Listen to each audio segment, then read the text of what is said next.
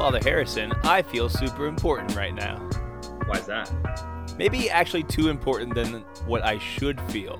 But a few months ago... I mean, you always feel pretty self-important. Yeah, so this is a big deal that I feel even more important than usual. Because, let's be honest, I'm a really big deal. But a few months ago...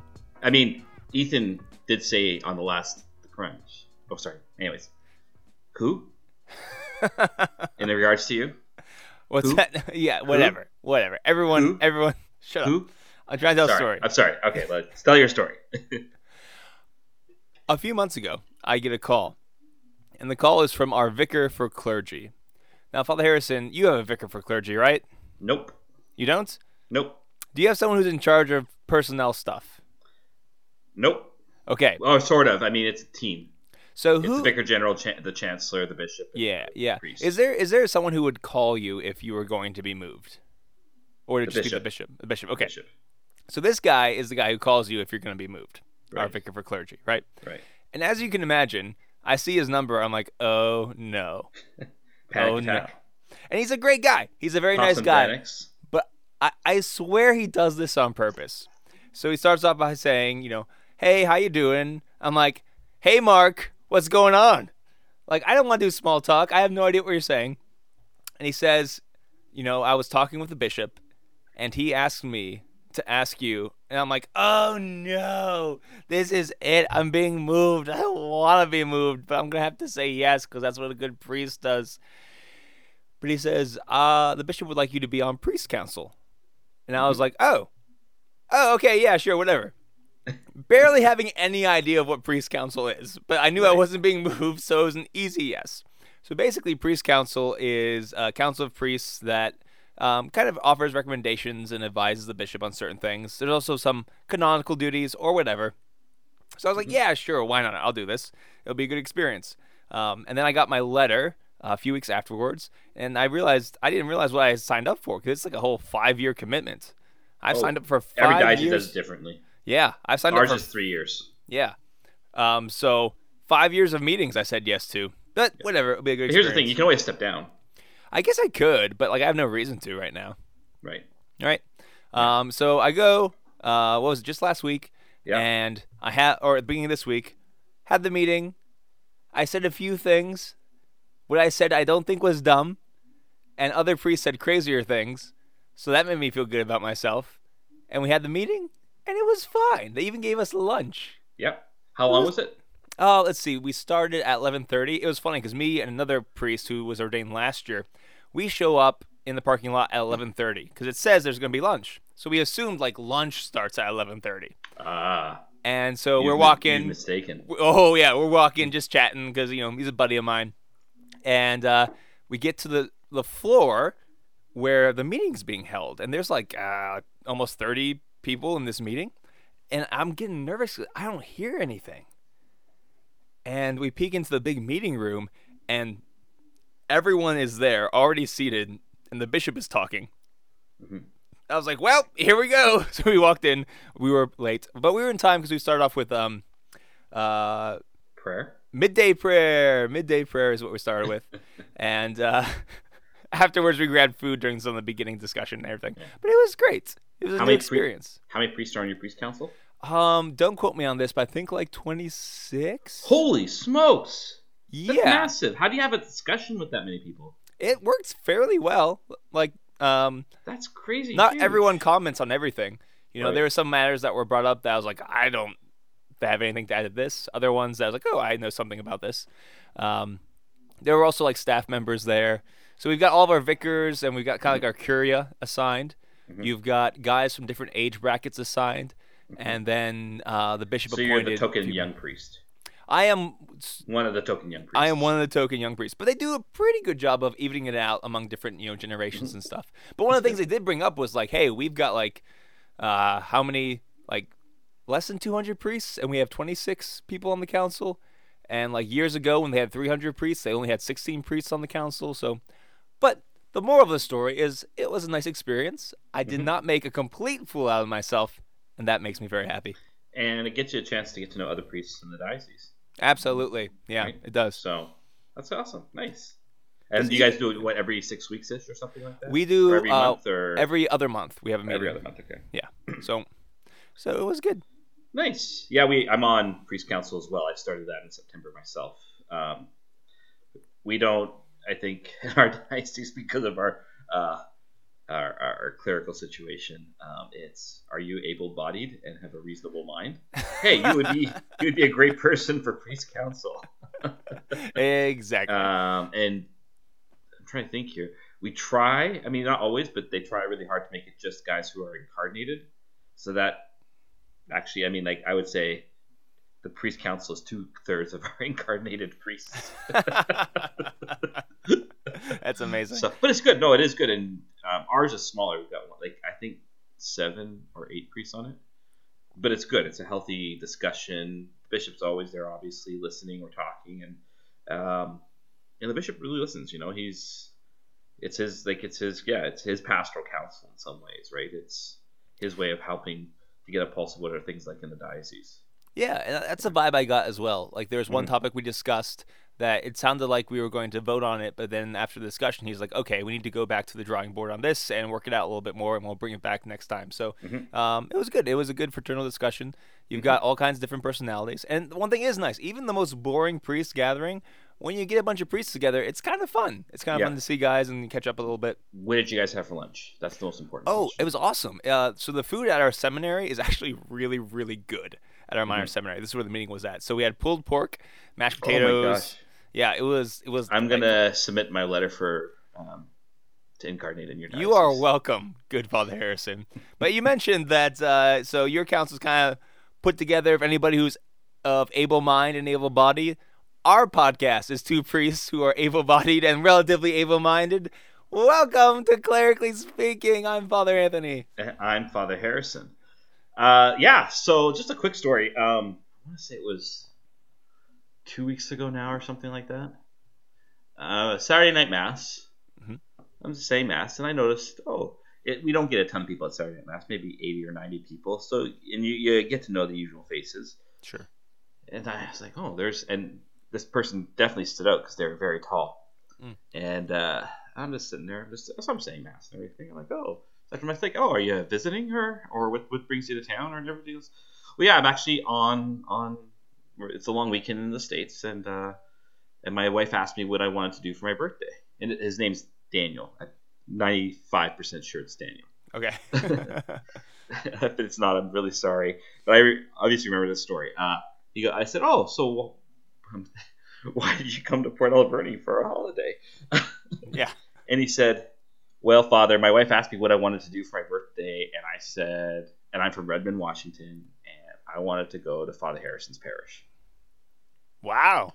He is a fan of the podcast. Oh, yay. And a lot of his family is a fan of the podcast. So I gave them some stickers. We had the only thing is I felt bad because I had something afterwards because him and his wife, I guess, were going out for dinner to the local microbrewery that I always mention that's quite good.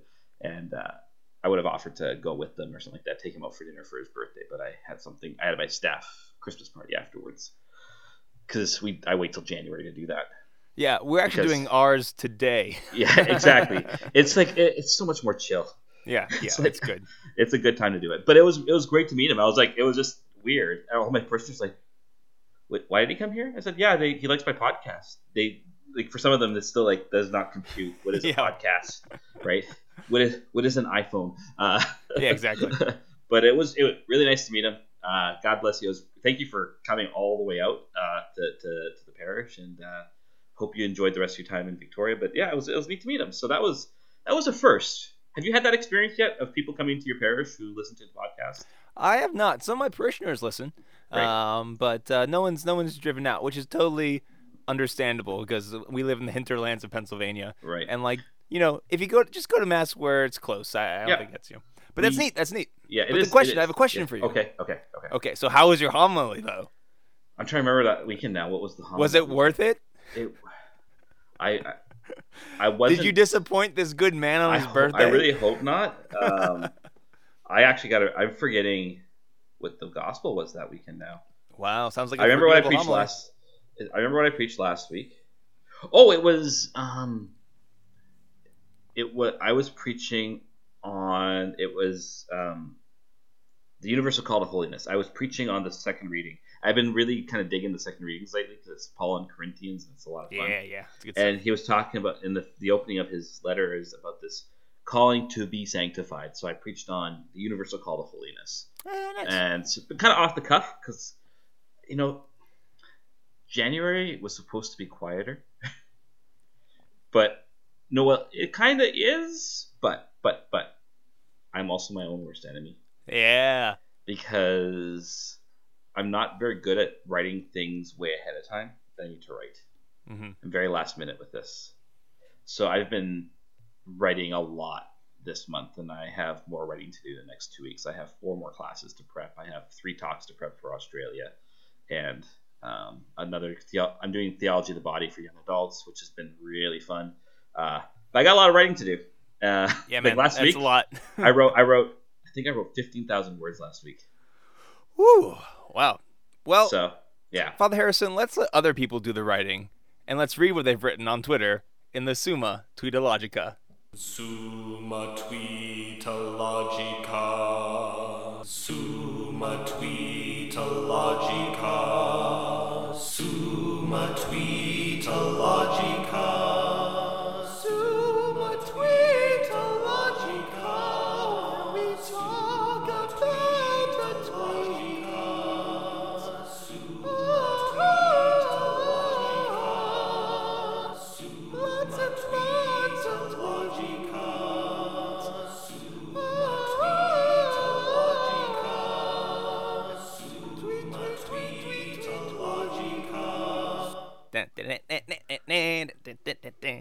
I'll give it a BB plus.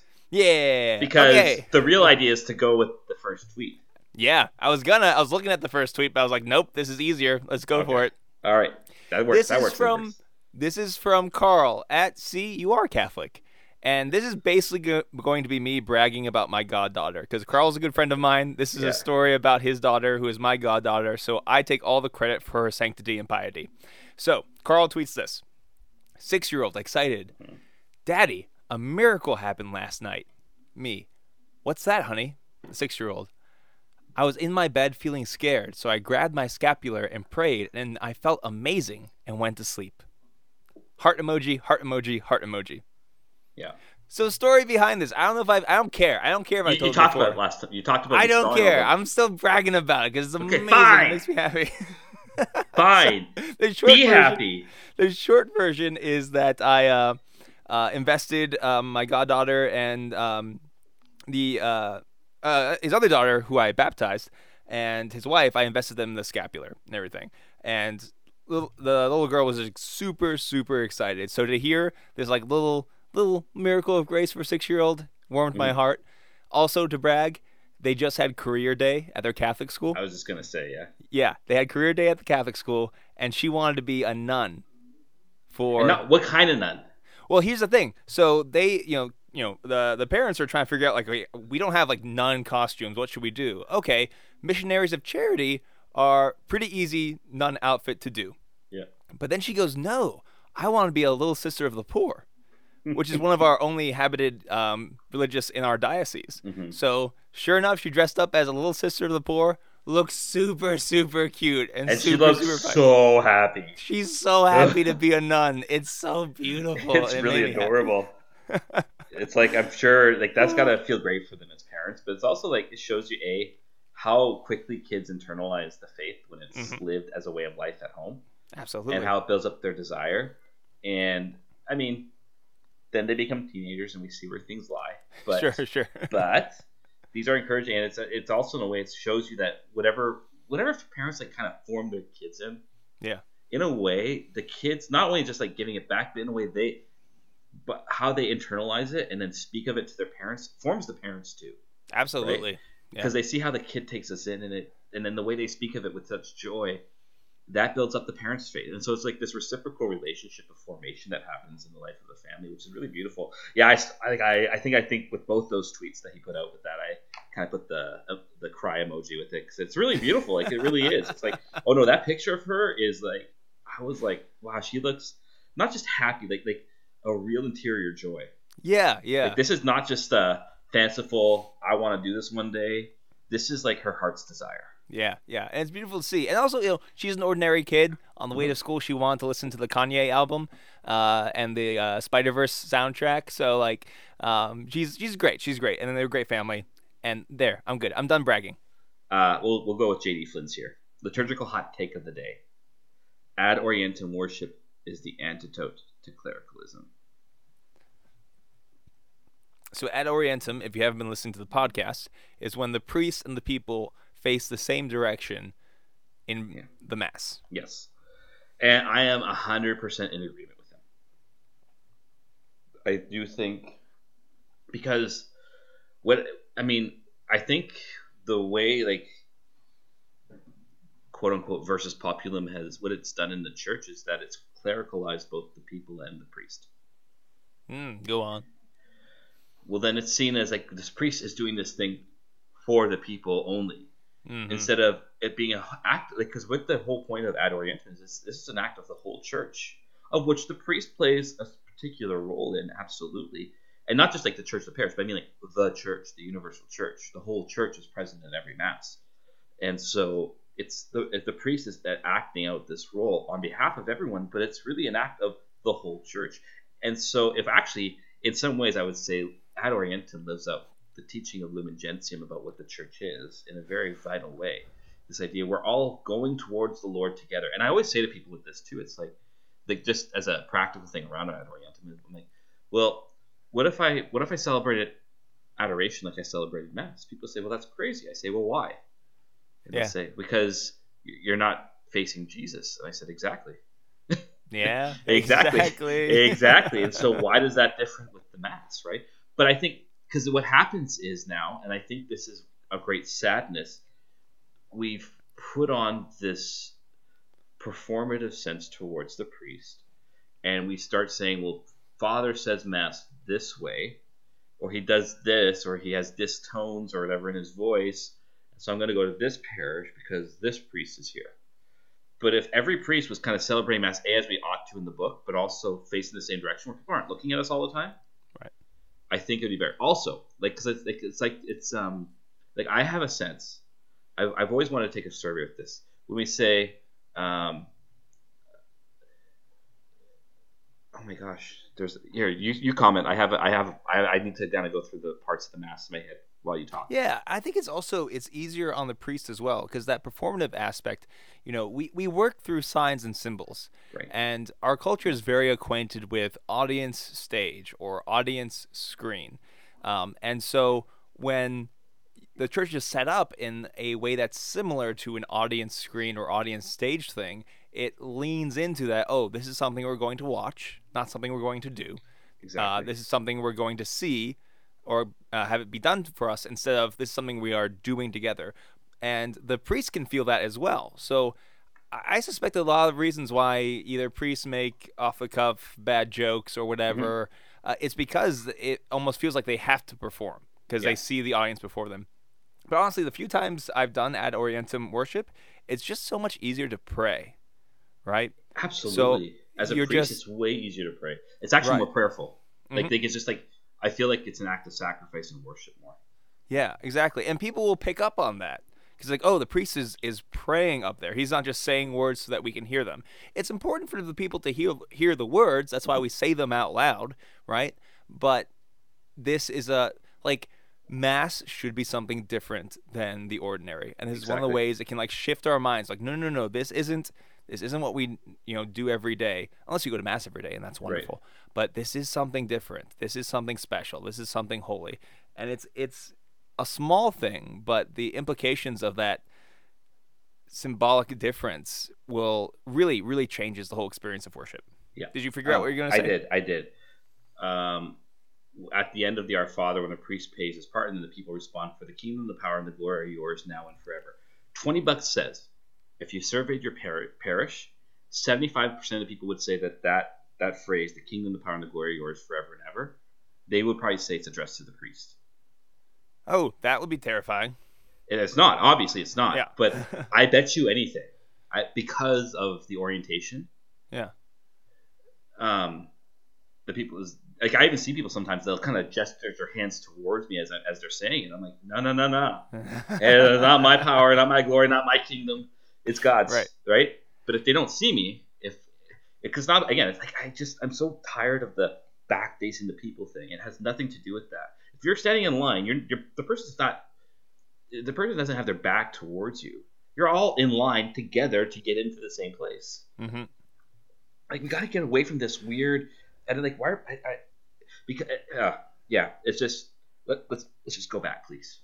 Yes, and like the one thing that really hits me is very often the Gloria, because this is beautiful hymn about singing glory to God, and we're just staring at each other saying it, and it just feels really awkward. Imagine if we were all facing the same direction doing that, right? It and then changes just like the facing prayer. the tabernacle or whatever. Yeah, it's like I'm actually looking at the Lord as I'm saying this prayer. Mm-hmm. Instead, it's where do I look while people are singing? Yeah. Like, okay, I'm just gonna gotta keep my head down. I was saying this to someone else the other day too. Like I find the one place where my personality comes out in mass, the only place really, is during the homily. Sure. Right? Like it's a liturgical act, but it's also an act of the priest and its particularity. Then, while the rest of the mass, I'm like I turn off my personality as best I can, because this is not my action; it's Christ's action through me. And anyways, we can. People know how we feel about all this, but we can go on about this a lot. So let's keep the unstoppable tradening going with this tweet from Jake at Jake of Online, and he says, "If there is one thing that will turn me rad trad, it's EMs and communion in the hand." So rad trad is our fun online phrase for people who are radically traditional, right? Mm-hmm. And EMs for Eucharistic minister. Okay, so this is in no way to offend anyone who is a Eucharistic minister, because the church has asked for your help. You have said yes. And they're legitimate in the life of the church. They are legitimate. They are allowed in the life of the church. But I think there's something to be said for the fact that, once again, signs and symbols mean things. So when you have the idea that the priest can hold the host is because the priest's hands were consecrated on the day of his ordination. That is what he was ordained for. He was ordained for the Eucharist, and so that the graces of God can flow through his hands to the people in service. Okay, but you lose a little bit of that when you have a bunch of ordinary laity distributing communion. And what's more is that you're doing this out of convenience, right? Because if there was just ordinary ministers, meaning priests, deacons, and instituted acolytes, which no parish has, it becomes like, let's just make sure we get this moving along. And now I don't think Mass should be dragged on unnecessarily, but sometimes I think we go above and beyond to make Mass convenient. Mm-hmm. Because when the whole idea is making Mass more convenient for people, the Mass becomes more about us than it does about God. So I think you're missing some of the sign and symbol of what the Eucharist is and how precious and holy it is. Not that lay people aren't holy; they are. They're the holy people of God. They are a royal priesthood, but the priesthood of the ministerial priesthood is different, as the documents in Vatican II say, not just in what they say, not just in degree, but in kind. Yes, not just in degree, but it's a different kind of priesthood, related to the ordinary priesthood, but different in kind. And I think you lose some of that. It's a ministerial priesthood, right? Exactly. Yeah. And heaven forbid your Eucharistic ministers aren't trained; they can do all kinds of goofy things as well, and sometimes that unfortunately happens as well. Yeah.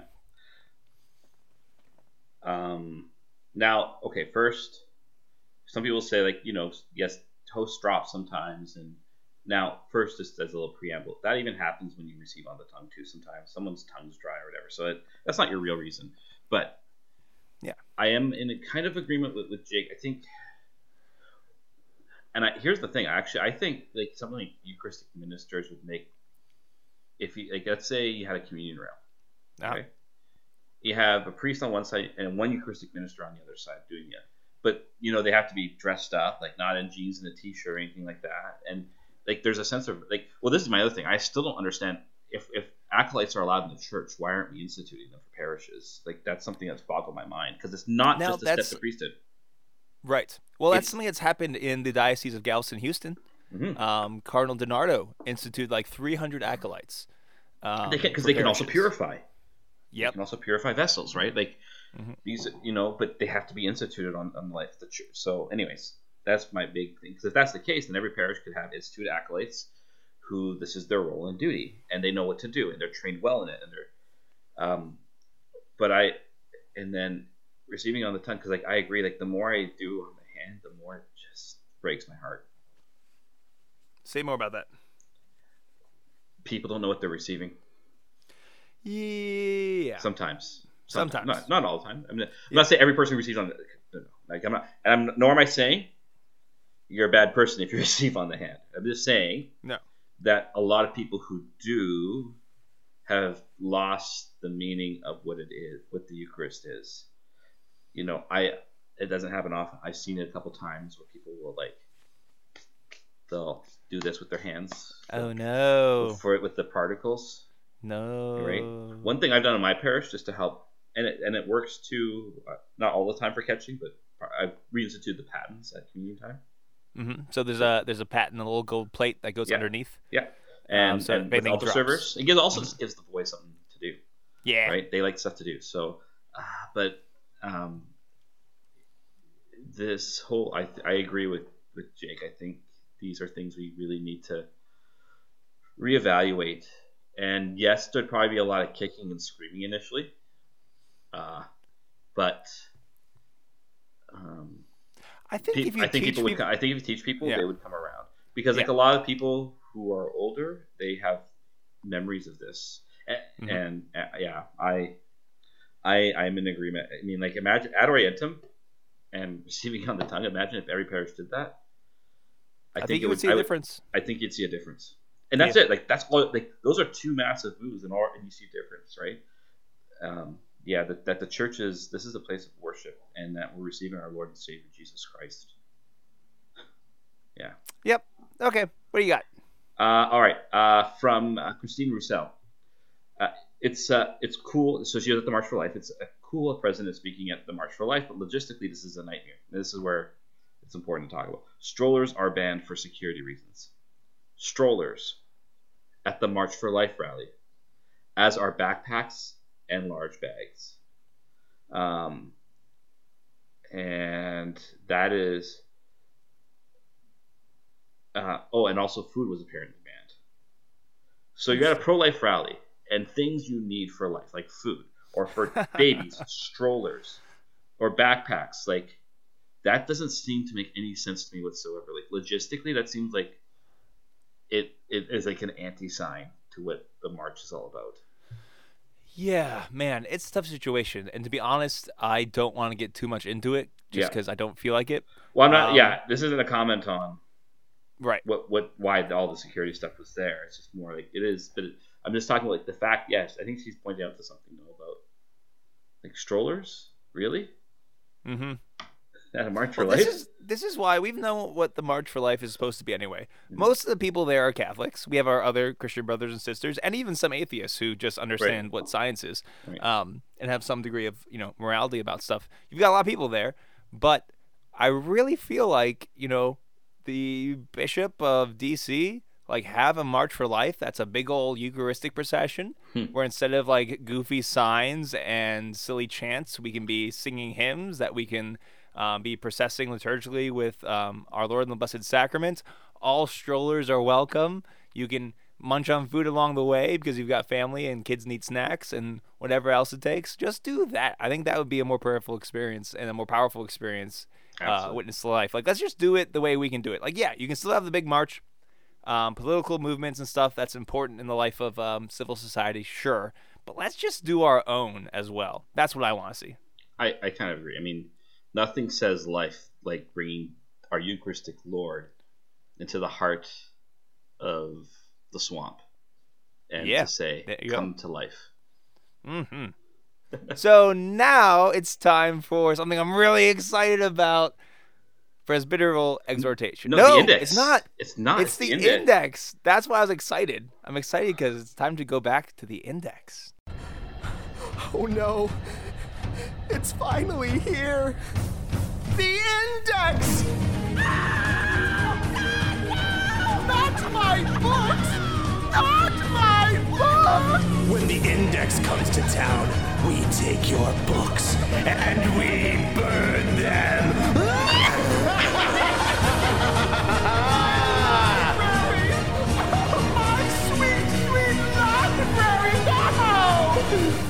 Okay, so we're going to be talking about Flannery O'Connor's story, Parker's Back. It's a short story.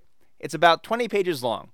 You can probably find it pretty easily, so if you want to put the podcast down and read that 20 pages, that might be helpful. But even if you don't, I think we can talk about it in a way that makes the whole subject approachable. But I want to begin with Flannery's own comments about the idea of the index. Mm-hmm. So the index used to be this list of books that were kind of banned by the church. You could still read them, but you would need permission to read them. So you need permission from a spiritual director or a priest who had that authority, and then you could read them. And Flannery O'Connor, she's a writer. And she was a writer when the index was still going on, I think. And so the question would be, like, how can you be Catholic and feel free to be a writer? And with something like the index. And Flannery says this: the business of protecting souls from dangerous literature belongs properly to the church. All fiction, even when it satisfies the requirements of art, will not turn out to be suitable for everyone's consumption. And if, in some instance, the church sees fit to forbid the faithful to read a work without permission, the author, if he's Catholic, will be thankful that the church is willing to perform this service for him. It means he can limit himself to the demands of art. So what Flannery is saying here is that a writer can just write, and write with regards to the demands of art, of the craft itself.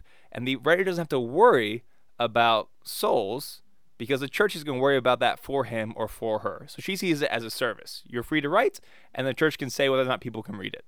So Flannery O'Connor, my girl, was all about the index. Mm-hmm. Yeah. And this is a big deal because apparently Bishop Barron has been saying he wants to have a kind of index for different Catholic social media accounts and stuff, which I am all for. Bishop Barron is the sheriff of Catholic Twitter. He's the sheriff of news websites. Thank you, I'm Sheriff. for this. Thank you, Sheriff. Thank you, Sheriff Barron. But okay, so have I told the podcast people about how I became an English major in college?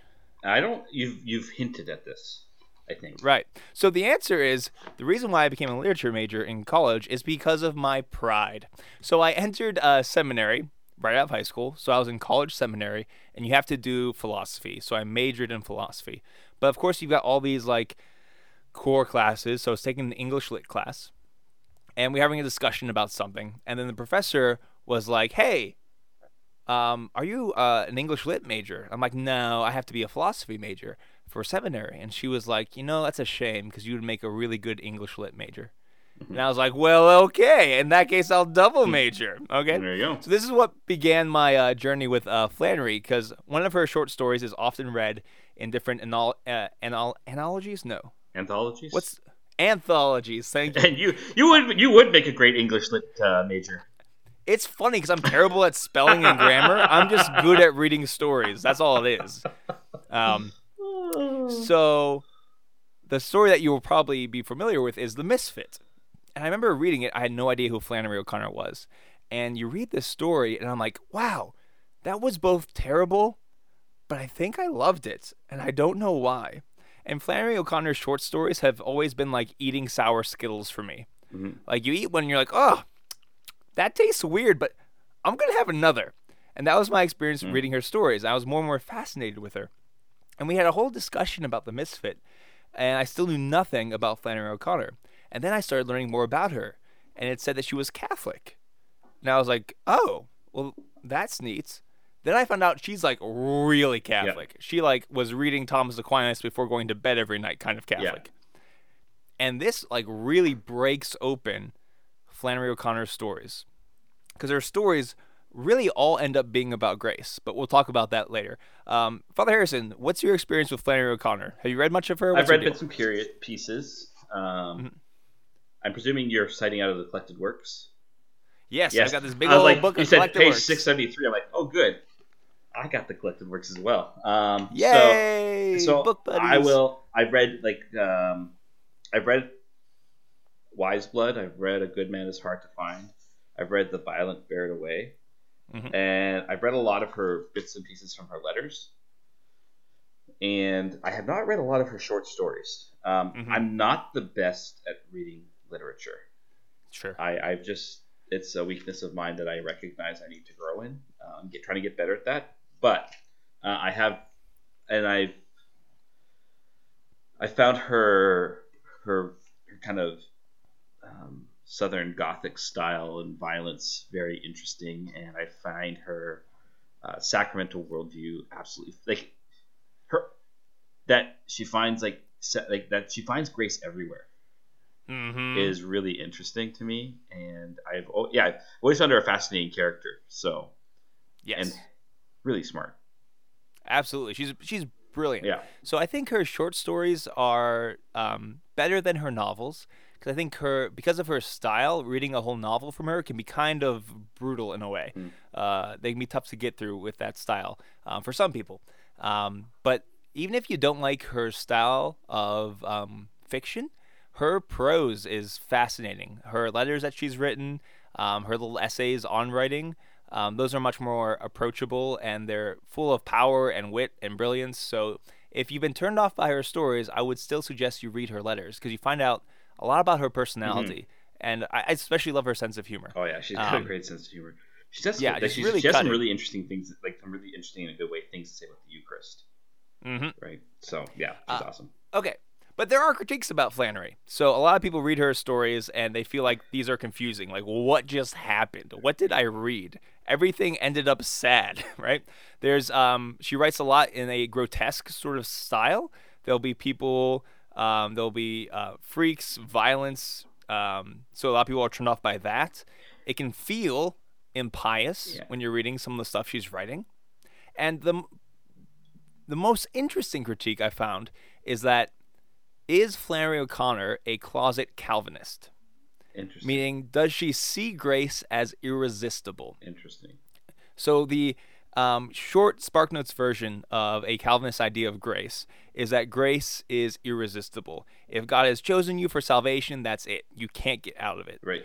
And if you read some of her stories, it can appear like that's her view of grace. Right. Because people are kicking and screaming the entire time, fighting against grace. Go ahead. I would say though, the idea of the irresistibility of grace for her is not. Okay, I'm going to get very philosophical here. It's not an ontological view; it's an aesthetic view. Can you expand that? So it's not in the order of being and like in the order of like God like imposing His grace on you, but it's this idea that the beauty of God's grace is so overwhelmingly persuasive that no human being, once they actually encounter it, could legitimately say no. Which is, I think, a very healthy and free way of looking at the relationship between nature and grace and stuff like that. Like she really gets that, but it's an aesthetic thing because she's a writer, she's an artist. So I think it's an aesthetic thing, not a ontological thing. Yeah, I agree. So like my responses to those critiques is that her whole thing is that as a writer of literature, she writes about what is. She writes about reality. And there's certain laws in fiction that you can't kind of like. So even if you create like a fantasy world, which she does not, it still has to obey certain laws of that universe. She writes more realistic fiction, so she has to write about how things are. And the way things are is the world and us ourselves, we are fallen and ugly. But also with that is that God was willing to die for this fallen and ugly world. And so the grace in the stories come across as really shocking because that's often how grace looks like in a fallen, broken, ugly world. So that's the tension. And I believe, like you said, for her, grace isn't irresistible, but it is relentless. It is powerful. It is terrible in the biblical sense. And the violence in that grace comes from the fact that grace is both something that we deeply desire and it's something we run away from, right? We want to be holy, but we also want to really cling to our sin. And so when God's love explodes into our life, the pain and the ugliness is in us wanting to be torn away from sin, but also wanting to cling to it. Like you see this in Augustine's Confessions, this like battle within ourselves. And so we experience God's grace sometimes as a kind of violence. But the violence isn't from God's grace. It's from our, all God is showing us. Exactly, it's our sinfulness. So I think that's a better way of understanding. Yeah. It's the dichotomy in ourselves, not grace itself.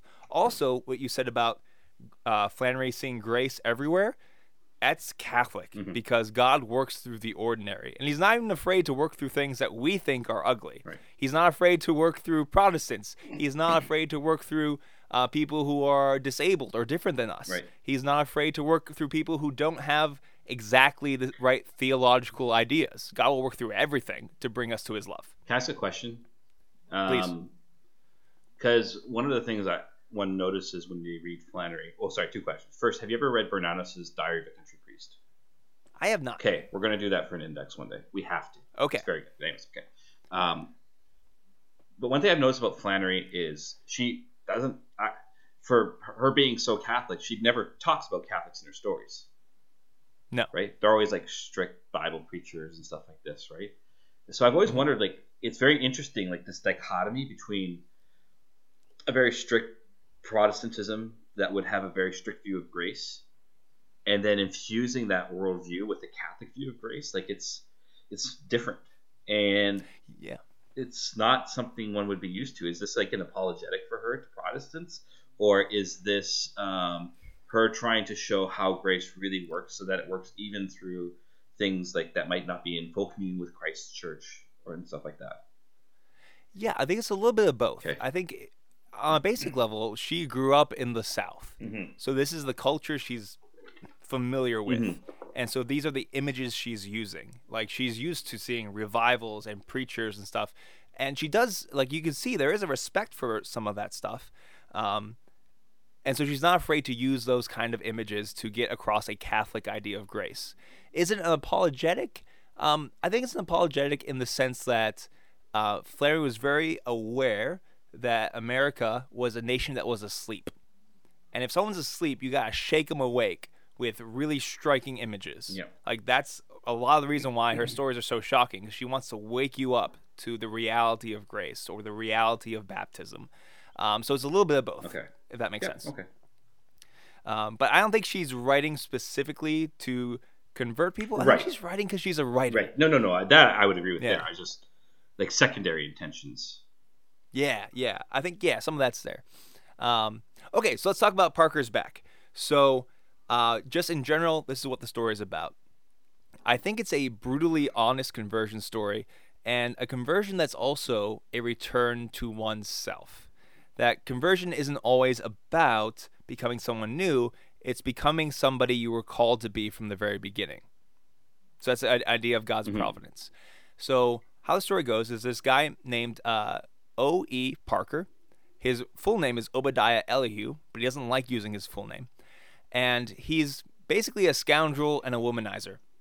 At a young age, he experiences a kind of mystical experience. He wouldn't call it that, but he's basically at a circus or something, and he sees basically a bodybuilder covered with tattoos. And this is his experience. It says, quote, "Until he saw the man at the fair, it did not enter his head that there was anything out of the ordinary about the fact that he existed. Even then, it did not enter it into his head, but a peculiar unease settled in him. It was as if a blind boy had been so turned gently in a different direction that he did not know his destination changed." So something about him seeing a body covered in tattoos has changed him in a way that he's not even fully able to explain. So this happens when he's like 6 years old. He wants to get a tattoo, he gets one, and his experience with getting tattoos is that he always desires something colorful. That's the point of the tattoos. He wants something with color on his body. And he's always kind of unsatisfied by the tattoo he gets, and he desires to get more. He works to make money simply so that he can buy more tattoos. That's his reason for existing. And he is kind of running around, womanizing, getting tattoos. His mother is just ashamed of this, so she brings him to a revival, and he's freaked out by the revival, and he goes and joins the Navy. So he spends his life getting tattoos, womanizing, moving around, the world. But then something happens. He meets somebody. Who is this somebody? Sarah. And she is like your most vanilla, strict, cold Protestant caricature you could ever meet, right? And something's different about him meeting this woman. This is the only woman that challenges him, that both calls him out on the way he's been living, is not a fan of his tattoos, but kind of tolerates him anyway. And it's fascinating because it's not the kind of woman that he would like. He doesn't think that she's pretty at all. He kind of hates her, but he also ends up marrying her. This is a common theme for protagonists in Flannery's stories. They get together with people they actually don't want to. Yeah. So the question is why? Why does he do it? Right. Harrison? I was just reading it like just before we were podcasting because that was a question I was asking myself. I haven't come to an answer on yet. Okay, so I think it's because this is his first kind of experience with the gospel. That thing that he was running away from his childhood, that thing he ran away from the revival, he sees it in her, but it's a little bit more approachable because he's kind of a ladies' man. And so he's drawn to grace, but also repulsed by it. Mm-hmm. And it's not perfect, but it's a step forward. Mm-hmm. And that's why he ends up being attracted to her, really despite himself. Okay. And by all accounts, he's a terrible husband. Yeah. He does not like his wife. He works for an old lady at her farm. Yeah. And he tells his wife that the old lady is actually a very attractive woman. A hefty blonde. That's why he's working. A hefty blonde. That's what he likes. But it's a complete and utter lie. Okay, so by this point, his whole body is covered in tattoos, and the one area he doesn't have a tattoo is on his back because he can't see his back. Mm-hmm. So why get a tattoo there? He likes looking at his tattoos. He also hates looking at his tattoos because they're not what he wants them to be. They don't give him the same mystical experience when he first saw a man covered in tattoos. Mm-hmm. But he figures, maybe if I get something religious on my back, then my wife will settle down. So he's been kind of thinking about this. And one day when he's at work, he's on the tractor, and he's cutting grass, basically. And in this field, there's a big tree in the middle of this field. And the woman who he works for keeps the tree there because it says in the story, she's the kind of woman that would keep a tree there simply because it was old. And I think that's a neat little detail that like points to a kind of Catholicism, a basic Catholicism where like this is old, this is traditional, therefore it's important. I'm not going to remove it. Mm-hmm. But anyway, he begins circling around the tree, cutting grass, and thinking about getting some kind of tattoo. And he thinks about getting a Bible verse, but like she already has a Bible, so why just get one verse? She's already read it a bunch of times, can't figure it out. And then all of a sudden, I actually want to read the part. Oh, yes. Okay. The sun, the size of a golf ball, began to switch regularly from in front to behind him, so he's going in a circle. But he appeared to see it both places, as if he had eyes in the back of his head. So there's this feeling of something watching him. All at once, he saw the tree reaching out to grasp him. A ferocious thud propelled him into the air, and he heard himself yelling in an unbelievably loud voice, "God above." And so basically he crashes into this tree. He yells at God above. The tractor hits the tree and explodes in flame. And his shoes fall off. So Harrison, his shoes fall off. There's a tree in flames. Yes. He says, "Oh, God above." This is a pretty obvious allusion to what? Exodus and Moses and at Mount Horeb, right? Exactly, right? So this is his like first kind of, it's another conversion experience for him. So he sees this tree that reached out and grabbed him. It's exploding in flames. He's almost pious in spite of himself in the sight of this. His shoes are off, and he yelled a curse, but ironically, it's kind of an accurate praise as well. God above. And it's from that moment on that he's like, I need to get this tattoo on my back. And he begins to kind of lose his mind about this. And he runs, basically, he freaks out, he gets out of there, and goes to the tattoo artist. And when he wants to get a picture of God on his back. And he doesn't even know what he's asking for. He's like, the tattoo artist asks him, like, what do you want? Like, Father, Son, Holy Spirit? And he's like, I don't care, just give me God.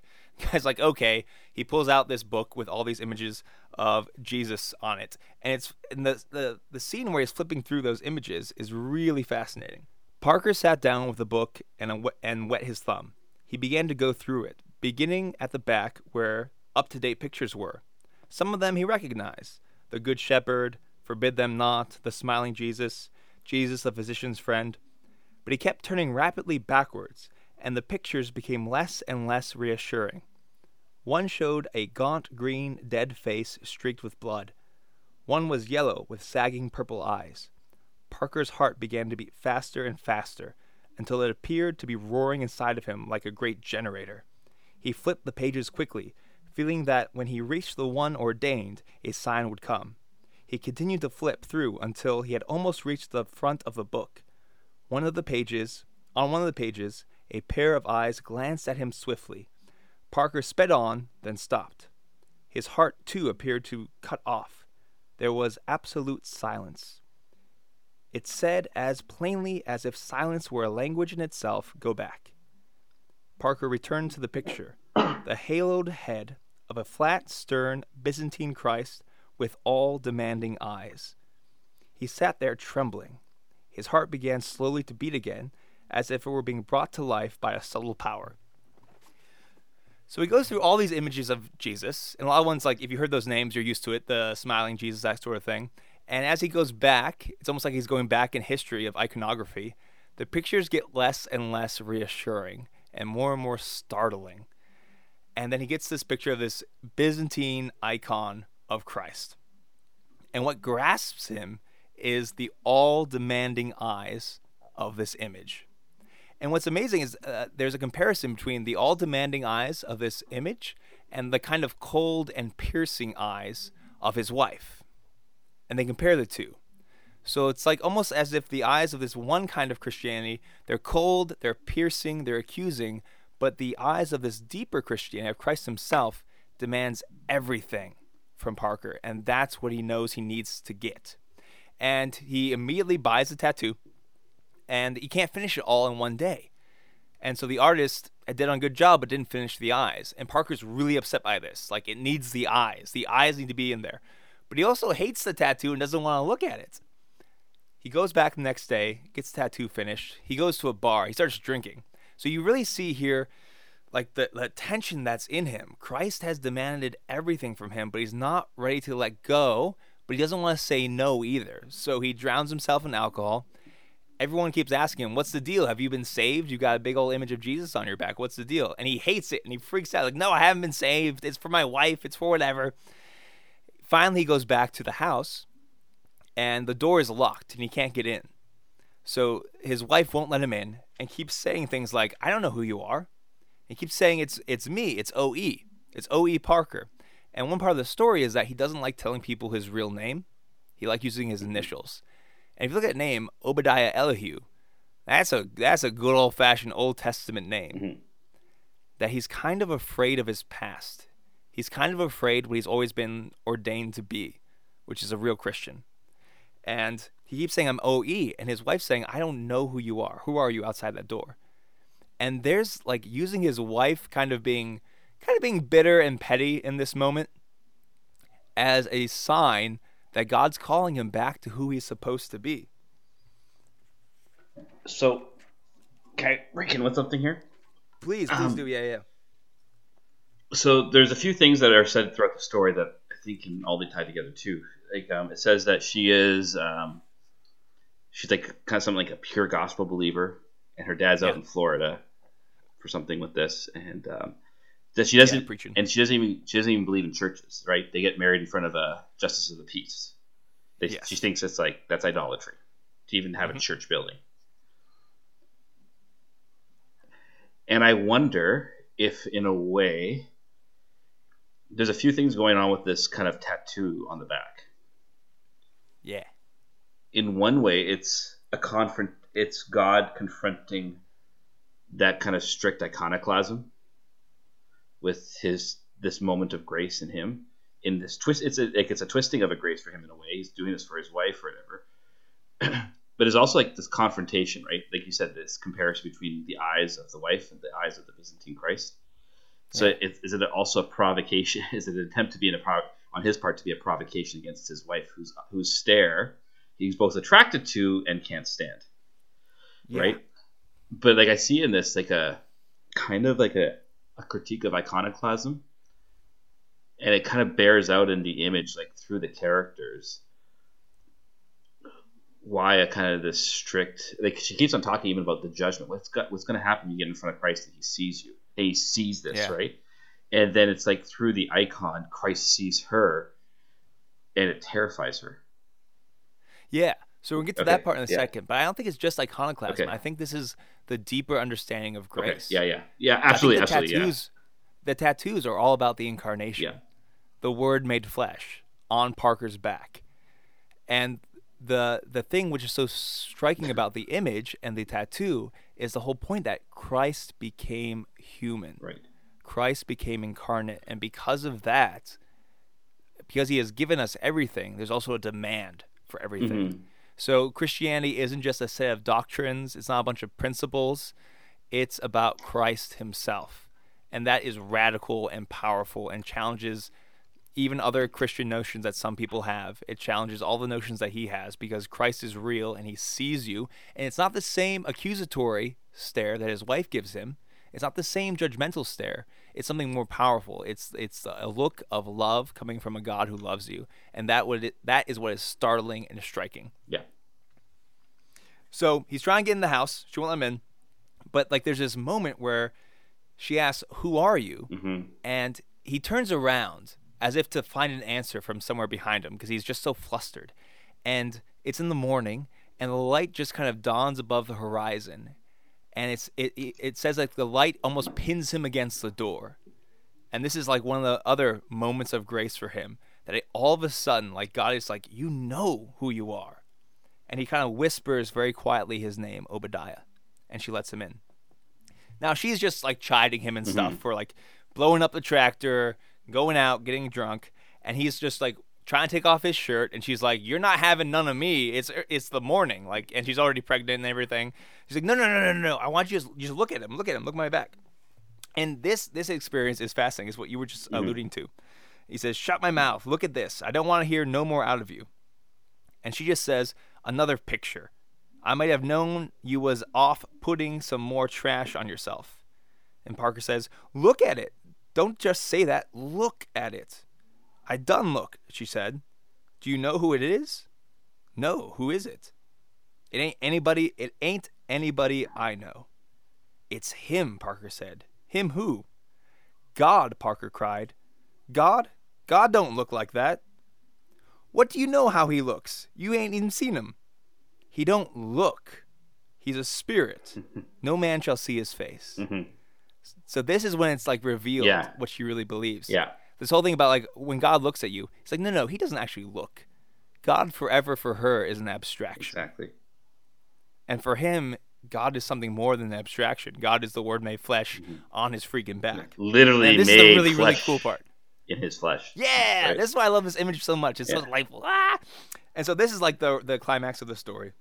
She freaks out. She's like, I won't have somebody who believes in idols. She takes a broom and starts hitting him on the back. And he just lets her. He's just stunned. And she hits him so much that it almost feels like he's going to get knocked out. And welts on his back appear as bruises on the face of Christ. And then he leaves, and he goes to a tree in their yard. And it says at the very end,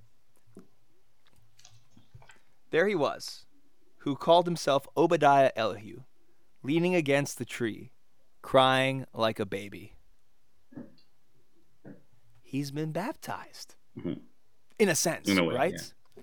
He's before the tree. He has died with Christ. He's entered into the suffering. Yeah, he's entered into the suffering of Christ. He's before a tree, referencing the cross, crying like a baby. And the tree of life He's at the same forever time. changed. Yeah. Exactly. Yeah. Yes. Yeah. That's why it's so wonderful. And that's why I love this story so much. And yeah, it is a very deeply sacramental thing. I mean, a lot of people look at it just because like the vanity of him and like the only thing he doesn't do is his back, but it's really much more than this. It's this idea that if God became man, grace has to work through nature, right? And that, like in a way, like, and it shows you how what you believe does actually impact how you live. Like, so it actually shows this connection between belief and life. So, for example, with Sarah, because of this like kind of almost abstraction and pure spirit view of God, she sees nothing in the world as good. Like, yeah, to be honest, it's more Muslim than it is Christian. Right, she's thin because she kind of eats. She stays Puts away no from paint food. on her face. She doesn't put any paint on her face. Right. Like these little details that reveal something deeper. Right. She doesn't actually see any of this stuff as actually good. Right. Mm-hmm. This idea. Even churches are idolatry and everything like that. This idea that God is this. It is true. God is pure spirit, but God is also incarnational. Right. So it's really this kind of. It's kind of actually. That's why I was asking a question about apologetics, because I think it does, again, on a secondary level, poke holes at a Protestant view of Christianity. Absolutely. Because the thing is, it's not just like a conversion thing. It's like you need to take this seriously. Yeah. This incarnation thing is everything. Yeah, and that and that's the other thing, that it takes on the same intensity that the Protestants in her stories often take. Yeah. Right? Because like this, now you're actually, a bunch of ideas from other stories are starting to pop into my head here, because there is both a seriousness in a lot of these people, and also like almost a despair in their worldview, and a lot of her characters and a lot of her stories who are like pastors and preachers and stuff like this, right? Yeah. So like Good Men Hard to Find, there's a lot of despair in the pastor in that one and stuff like this. So this is a very interesting thing that she's trying to bring out, and that's why I think there is a secondary apologetics there to say, if Christianity is really what it says it is, then the nature actually both, and not just that, God actually works through the signs of the world, right? Because like, how does Zoe have this kind of first kind of sort of conversion? It's with this tree and the sun, and then he sees this light, and then at the tree at the end. These are natural signs and symbols that God uses to point to something more. Or even just a Sacramentality. tattooed guy at a fair. Yeah, that's the other thing, right? This desire. It awakes a desire, right? And this is why he's never satisfied with any of his tattoos, because it's not actually it's awakened a desire that he thinks it's the tattoos that will bring him fulfillment. If I get all this done perfectly, I will be perfect. I will be unique in this world, because it's a unique thing, right? And it'll, because that's the thing. Like, there's a guy with tattoos. He's unique. He is. Yeah, he matters. He matters, and that what awakes in him this idea, like, wait, maybe it does matter that I exist. So so he imitates this man, because that's what desire always does. It always imitates first, but it's also never satisfied. Right? He's never satisfied with any of the tattoos, except it seems like he's actually satisfied with the one on the back. Why? Because the incarnation is what makes you matter. Exactly. You mattered enough to Christ that he became one of you. Yeah. He became a human being. That's what makes you matter. Yeah. That's what makes you, like, your existence means something. Yeah. And so it's wonderful. So I think if you take anything away from this, if you have a deeper understanding of what Flannery is doing, I think all of our stories just open up. And there's a ton in this story that we didn't talk about. All these little allusions and images here and there. And so reading her becomes just much more fruitful in understanding what she's doing there. So read a bunch of Flannery, read her letters. I think she's wonderful. And that's all I have to say. Any final thoughts, Father Harrison? I'll read her. Yeah.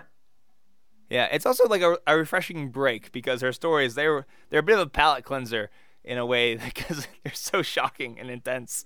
And like a lot of times. Okay, now I remember. Yeah, this is the thing. Like, you're talking about this. Like, yeah, it's shocking, right? She's trying to wake up the world, because what happens in all her characters, it's these sudden, almost violent forms of grace, because she's trying to awaken. Like, she sees desire as numbed. Right, and this is our contemporary predicament. It's not that people don't want it. It's not that people don't necessarily even not believe in God. It's that they don't see a connection between God and truth and life.